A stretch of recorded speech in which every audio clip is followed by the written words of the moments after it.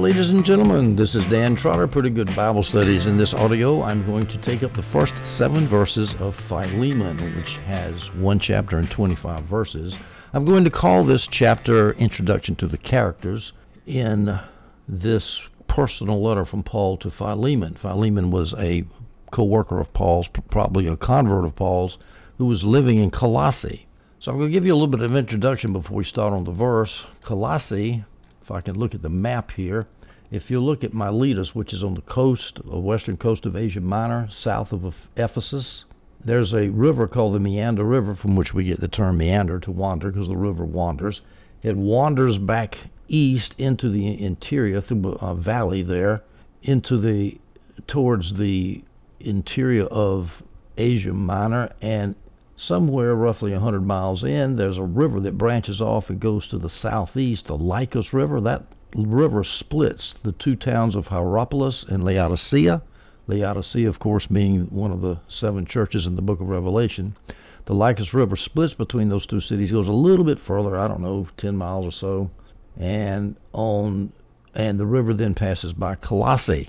Colossae, I think, has now been destroyed by earthquakes since then, but Colossae was the town where Philemon lived. And in fact, it's the town where the church of Colossians existed, and that's the church to whom Paul wrote in his letter to the Colossians, the canonical letter to the Colossians. So let's start now in let's do some introduction first before we start. The author, of course, is Paul the Apostle. The date is probably the same as Colossians. I suspect they were delivered to the church at Colossae and to Philemon personally by the same courier at the same time. This is roughly around AD 60 during the first house arrest of Paul, which is in the first between 60 and 62, most people say, somewhere around there. Late in Paul's life, late in his ministry, but before he wrote the pastoral epistles, after he got out of prison the first time, most people say, he wrote the first 2 letters to Timothy and 1 letter to Titus, the pastoral epistles. The prison epistles he wrote during this first imprisonment. And this is one of the prison epistles. The other prison epistles, by the way, were Ephesians, Philippians, and Colossians. And then we add Philemon. These are the 4 letters written from the prison at Rome. Some people say he might have written the letter from Ephesus to Philemon at Colossae. That's a minority view. Most people say from Rome. Who carried the letter to Philemon? Onesimus and Tychicus. They probably carried Philemon's letter with the letter to the Colossians, and we know that Onesimus and Tychicus carried the letter to the Colossians. The style of the letter is tactful, very tactful, because he's about to ask Philemon to give up his slave, which of course would mean a financial detriment to to Philemon. His slave's name was Onesimus. So Paul was very tactful. He's even lighthearted. He builds rapport with Onesimus in verses 4 through 10, and then he tries to persuade Philemon rationally as to why he should treat Onesimus so well, even though Onesimus was a fugitive slave. And then he appealed to him emotionally. So he appealed to his mind and to his emotions too. He didn't bring up Onesimus until the rapport was built. That's down at verse 10. That'll be in our next audio. We'll talk about Onesimus and how Paul wanted to get him freed. So Paul appeals to the emotions and to the mind before he brings up the real purpose of his letter. Paul says he is a prisoner of Christ Jesus. That's let me read you the verse first. Verse 1, Paul, a prisoner of Christ Jesus, and Timothy, our brother, to Philemon, our dear friend and co-worker. Paul says he's a prisoner. Now, he could be speaking metaphorically there. John Gill denies that, because we're all slaves of Jesus, right? But that's not what the other option is that he is a literal prisoner at Rome, and I believe that's what Paul meant. John Gill agrees with that, so does Adam Clark. The word should be translated bound with a chain, as Clark says, and that, if so, that would refer to the fact that Paul was probably under house arrest during his first imprisonment, which means that at certain times soldiers would chain themselves with one chain from their arm to Paul's arm. I suspect they didn't live like that 24/7. That would be pretty uncomfortable. I suspect that if there was any danger of Paul fleeing, I guess they would chain him up to an arm. But anyway, he was under house arrest. He couldn't go. He wasn't free to go where he wanted to go, but he wasn't in a dungeon. Now, Paul does not call himself an apostle in this greeting. He says he's a prisoner, but he doesn't mention apostle. Why?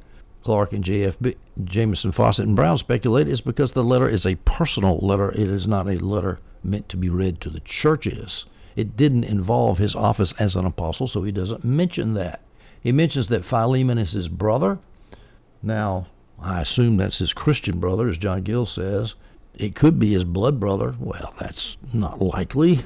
John Gill denies that. Could be his countryman. Problem with that is Paul associates Timothy in the introduction. Paul and Timothy to Philemon, our brother. Well, if they're brother Jews or brother Colossians or fellow countrymen somehow, they weren't from the same place. That can't be it, as John Gill says. It's just my Christian brother. Now, this idea of being a brother, nothing closer than a brother, as they say. Well, you're in Christ. That overcomes a lot of social distinctions, and there's a big social distinction between being a slave, and Philemon is apparently a wealthy guy. He's wealthy enough to own a slave, at least. A lot of social gap there, a lot of social distinction, but they're all brothers. That is how slavery was eventually, in my humble opinion, knocked down and destroyed, because you got so many Christians that were slaves, and then you had Christian masters, and Paul told the Christian masters, you got to treat your slaves impartially, because there's a master in heaven there's a God in heaven who treats his slaves, i.e. his Christian slaves, impartially, and we got some masters that are Christian slaves, and we got some slaves that are Christian slaves, and God our Father treats them equally. That has a powerful impact on people's relationships. Paul mentions Timothy in the greeting. Philemon might have known Timothy, and Paul may have figured that mentioning Timothy might have helped Philemon decide to free Onesimus, kind of bringing some support there. Now, this Philemon guy that's being written to, who is he? Well, he's probably from Colossae, as Gill and Clark say. We don't know for sure he is, but he's probably. Here's some evidence. This is from Douglas Moo and D.A. Carson, both of whom were at my former seminary. But Moo, I was actually there, a student at the same time I was. And Carson, who came later, the famous New Covenant Theology Carson guy. This is their evidence that Philemon was from Colossae. First of all, both Philemon and the letter to the Colossians have Timothy as a co-sender, which is sort of a clue. Both letters have Mark, Aristarchus, Demas, and Luke as Paul's companions. So that makes sense that those two letters were sent at the same time, because Paul's companions, of course, changed as time went on. People coming in and out of Rome, but at the time that these two letters were sent, the companions were the same. Paul's companions were the same people. So therefore, that's another indication that Philemon was from Colossae. Colossians refers to Demas in Colossians 4:9. Colossians refers to Onesimus, the subject of the letter of Philemon. Onesimus is actually mentioned in the letter of Colossians as a resident of Colossae. Colossians 4:9, he is with Onesimus, a faithful and dearly loved brother who is one of you. They will tell you about everything here. Now, Onesimus is addressed as one of the Colossians, and if Onesimus was from Colossae, it makes sense that his master Philemon was also from Colossae. So I think that's a slam dunk. So Philemon is a Colossian. He was probably a Gentile, as John Gill says. He was rich and hospitable, as John Gill says.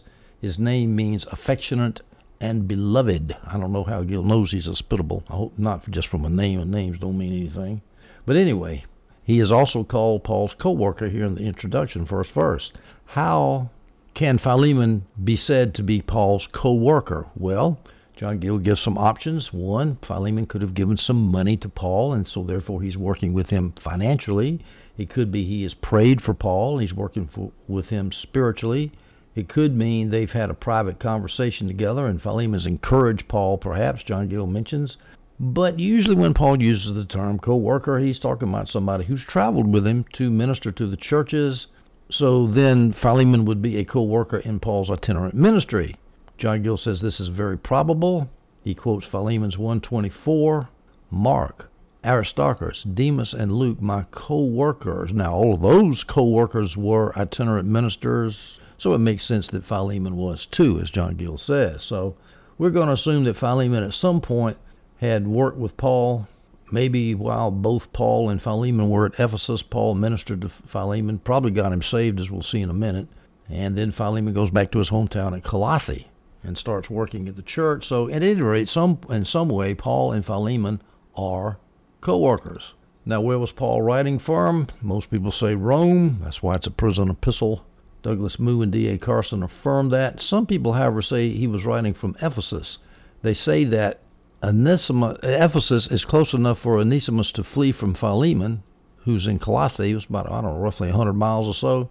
But Rome is way across the sea, not only across the Aegean Sea, but also across the Adriatic Sea, and that's a long way to go for a slave to flee, so it's unlikely that Onesimus would have ministered to Paul in a prison in Rome, but it was probably in Ephesus that Onesimus ministered to Paul. Well, that sounds like a reasonable argument, but Moo and Carson say, no, that's not true. The teeming masses of Rome would be a great place for a fleeing slave to go to.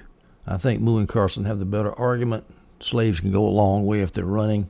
So we're going to assume that Paul is writing from Rome. So let's go to verse 2. Philemon 1:2.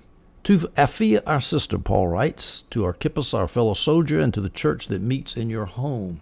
Now, who is this Apphia?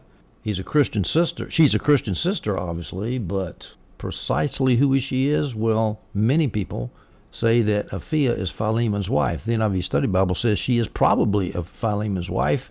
Gill and Clark mentioned that. I probably think that's true. Paul especially wants Apphia to be on his side because she could use her wifely influence to get Philemon to refuse to free Onesimus if she went against what Paul wanted, and Paul's going to say, no, I want Apphia on my side so that she will actually help me talk Philemon into freeing Onesimus, which is the purpose of the letter. So we're going to assume that Apphia is Philemon's wife. Then Paul mentions as one of his people he's greeting Archippus, our fellow soldier. And Archippus has got a funny name, master of the horse in Greek. Horse master. Well, we don't know who he is. He's a fellow soldier. Again, there's the military metaphors, because when you're in the body of Christ, you're fighting a war. It'll never stop. The only peace you're ever going to get is R&R when Jesus gives it to you, but then he's going to send you back on the front lines. You're going to continue fighting a war to the day you die. So Archippus is a fellow soldier.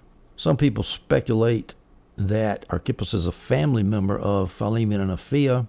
Jameson, Fawcett, and Brown say a non-relative probably would not have been mentioned here, as Paul is talking to a household, a family, about their family slave that's escaped. Well, that sounds like a nice argument, but look at the rest of verse 2.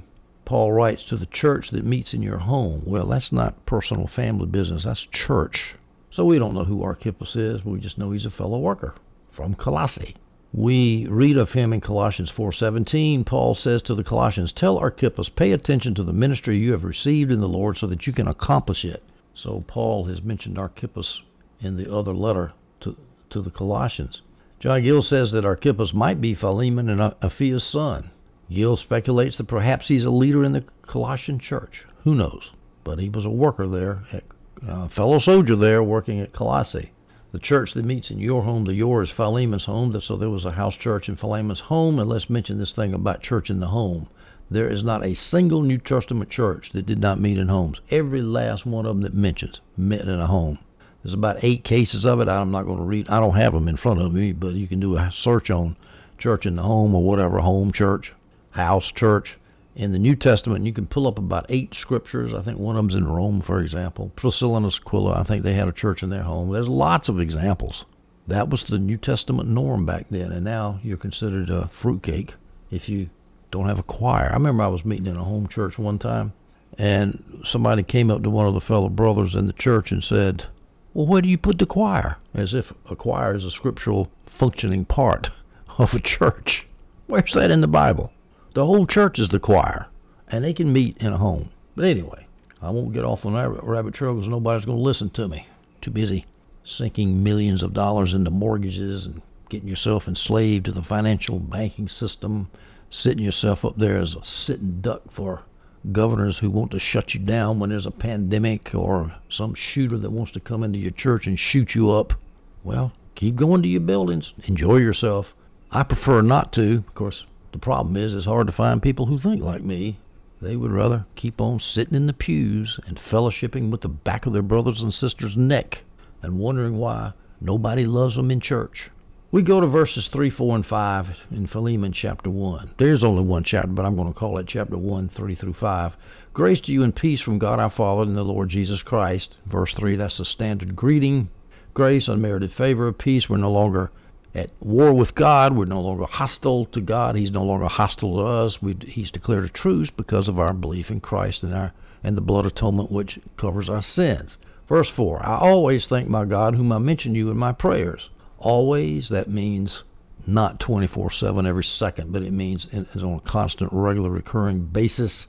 Now, Gill says the Greek word can either modify thank or mention. In other words, I always thank my God, or it can, when I mention you in my prayers, or you could read it this way, I thank my God when I always mention you in my prayers. I don't think it matters one way or the other. Here's another idea of this constant prayer for other people. Philippians 1, verses 3 through 4. I give thanks to my God for every remembrance of you, always praying with joy for all of you in my every prayer. Folks, don't stop praying for your fellow Christians. They need it. They really, really need it. Paul says in verse 5, this is the reason I always thank my God when I mention you in my prayers. Verse 5, because I hear of your love and faith toward the Lord Jesus and for the saints. First of all, how can Paul hear about Philemon? Well, Philemon 1:19, which we're not going to cover in this audio, but the next one, verse 19 says this, I, Paul, write this with my own hand. I will repay it, not to mention to you that you owe me even your own self. He's talking about repay the financial damages you're going to receive by freeing Onesimus. Not to mention to you that you owe me even your own self. Well, that sounds like Paul converted him. So we're going to assume he did. That's how he heard of his love and faith. And plus, if his word travels among Christians, I can imagine how the word got out that Philemon's doing a good job at Colossae, then the word gets to Ephesus, and then the word gets to Corinth, and then the word gets to Rome, just going right through the Roman world there. Now there's a grammatical problem here, love and faith towards the Lord Jesus and all the saints. How do you read that? Do you have love toward the Lord Jesus and faith toward the Lord Jesus? Of course, no problem there, but then do you also have love for the saints and faith toward the saints? How do you have faith toward the saints? Several ways you can solve this problem. It depends on how you distribute the love and faith. You could say faith towards the Lord Jesus and love towards all the saints. That works. Or you could say love and faith towards the Lord Jesus and love toward the saints, kind of split it up. The easiest way to do it is say love toward the Lord Jesus and faith for all the saints, if you ask me. Another way to do it is you could say love and faith toward Jesus and love and faith toward the saints. And what it means to have faith in the saints, it means to believe all things, as in 1 Corinthians 13:7, love, bears all things, believes all things. Belief is trust, to have faith in. So you have faith in your believers. You assume that bad things spoken about them are not true, good things are true. You believe all things about them. Now that I don't believe that's the answer. I think it's easier just to say faith, love toward Jesus, and faith, love and faith towards Jesus. Well, the problem with saying love and faith toward Jesus and the saints is the words are reversed. It would be more natural for Paul to say, because I hear of your faith and love toward the Lord Jesus and the saints. So faith would go toward Lord Jesus and love toward the saints in that order. But it's love and faith that's in reverse order. So I think the easiest way to understand what Paul is saying here, he's saying love and faith towards the Lord Jesus and love toward all the saints. He just left the faith off. I don't know, it doesn't really matter. It's a minor point, but the main point is that we're supposed to have love and we're supposed to have faith. Just like all the brothers at Colossae, as we read in Colossians 1 verse 4, for we have heard of your, Colossians, faith in Christ Jesus and of the love you have for all the saints. Well, there he splits it out very nicely. You believe in Jesus, and because you believe in Jesus, you love all the saints. That's probably what he's talking about in Philemon. You have faith in Jesus and love toward the saints. Now you'll notice in verse 4, Paul says, because I hear of your love.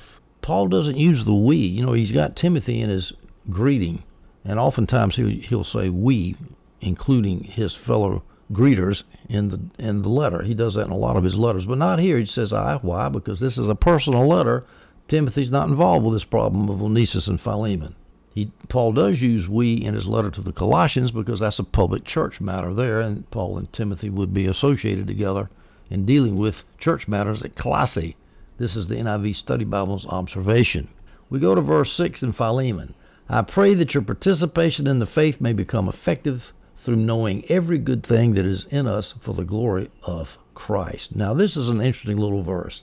First of all, let me make a minor point here. The your there is second person singular. Now that's unusual. Usually the yours are plural because Paul's writing to churches, but here it's singular because he's talking to a singular person.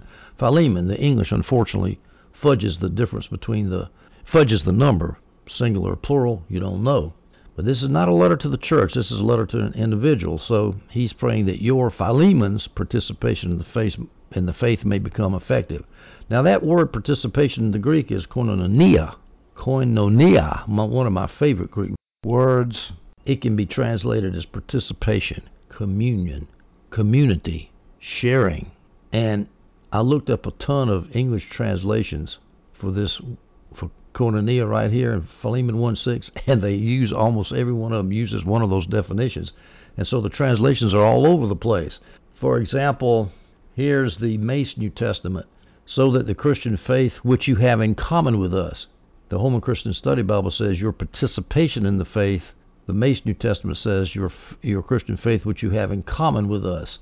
The Montgomery New Testament says, I pray that your participation may become effectual. That's the same as Holman Christian Study Bible.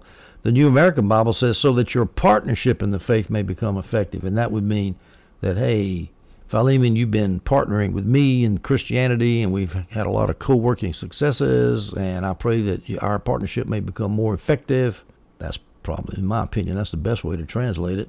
Here's another one. New American Standard Bible, I pray that the fellowship of your faith may become effective. Here's the Wesley New Testament. I pray that the communication of your faith may become effectual. Here's the Weymouth translation, your participation in the faith. Philemon, your fellowship in the faith. Young's literal fellowship of the faith. American Standard fellowship of the faith. Bible in Basic English, the faith which you have in common with them, with the Colossians. Philemon 1:6, and you share in the faith you have in common with others. So the participation could be with Paul, it could be with the other Christians, it could be talking about fellowship, it could be talking, it's very loosely, it's hard to get a precise translation here, but whatever it is, let's just pick one. Let's just say that Philemon's participation in the faith means he's participated in the Christian faith by being a good, dear fellow worker of Paul. And it's going to continue. And Paul says, I want your participation in the Christian faith to become effective. How? Through knowing every good thing that is in us. For what purpose? For the glory of Christ. Now, isn't that interesting? Become effective through knowing every good thing that is in us. Most Christians I know would start talking about all the sin that's in them. I'm just such a miserable sinner. I'm a worm. I'm a sinner. Well, Paul doesn't talk that way to his people. He says, look, I want you to become effective. And the way you become effective is not focusing on your failures, but know every good thing that's in you. What's in Philemon? Well, there's the Holy Spirit to start with. And what are the fruits of the Holy Spirit? What's the fruit of the Holy Spirit? Love, joy, peace, endurance, long-suffering. There's forgiveness. There's forbearance. There's piety. There's love for the brethren. There's love for non-brethren. There's forgiveness. There's all kind of good stuff. There's the hope of glory. The hope of confident expectation of a future life in heaven with Jesus. There's all kind of stuff that's in us. So, you want to be effective in your participation in the Christian faith? Know every good thing that's in you. And realize that knowing every good thing in you is not for your self-aggrandizement. It's for the glory of Christ. That's a great little verse. I'm going to share that in church next chance I get. We turn now to verse 7 in Philemon 1, and we'll finish up this audio. Paul says this, for I have great joy and encouragement from your love, because the hearts of the saints have been refreshed through you, brother. The hearts of the saints have been refreshed. Now, this implies very strongly that Christians can get down emotionally and that we need to get refreshed, because Philemon wouldn't be refreshing unless somebody needed refreshing. Well, I'll tell you what, with the things that have been going on lately around here, we had a 2-month pandemic, which is still going on. Last week we've had a police homicide that led to nationwide riots, racial animosities everywhere. Just been a wonderful 3 months. So yeah, we need to get refreshed. I call people in China and get refreshed by how God is working in them. For example, there's this young Chinese ex-wife who confessed all of her sins to her ex-husband.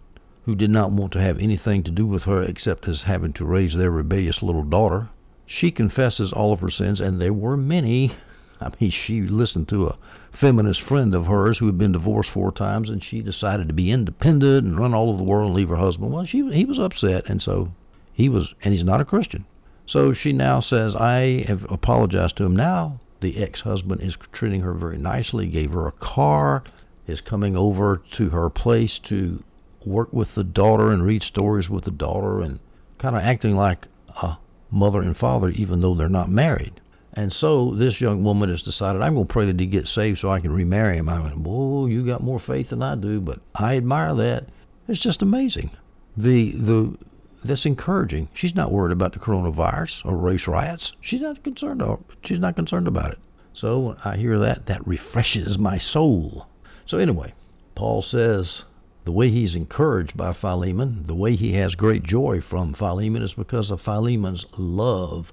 Now, how did that love express itself? John Gill and Adam Clark speculate that it could refer to his donation of money to the poor saints, because Philemon apparently had some money.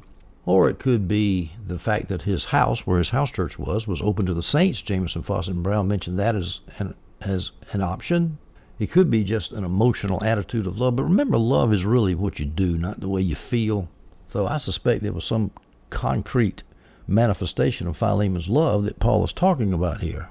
Probably money. Paul didn't have any. He had to be supported as an itinerant ministry. Philemon was settled at his house, probably. Maybe not. I mean, he might have traveled to Ephesus. But anyway, I suspect he gave Paul some money. But whatever it was love, and Paul appreciated it. So he starts out this letter being very, very complimentary of Philemon, because he's getting ready to put the hit on him at the end of the letter. So I got to ask you something, Philemon. I need you to free your slave. We'll look at that in the next audio, which I hope you listen to, and I hope you enjoyed this one.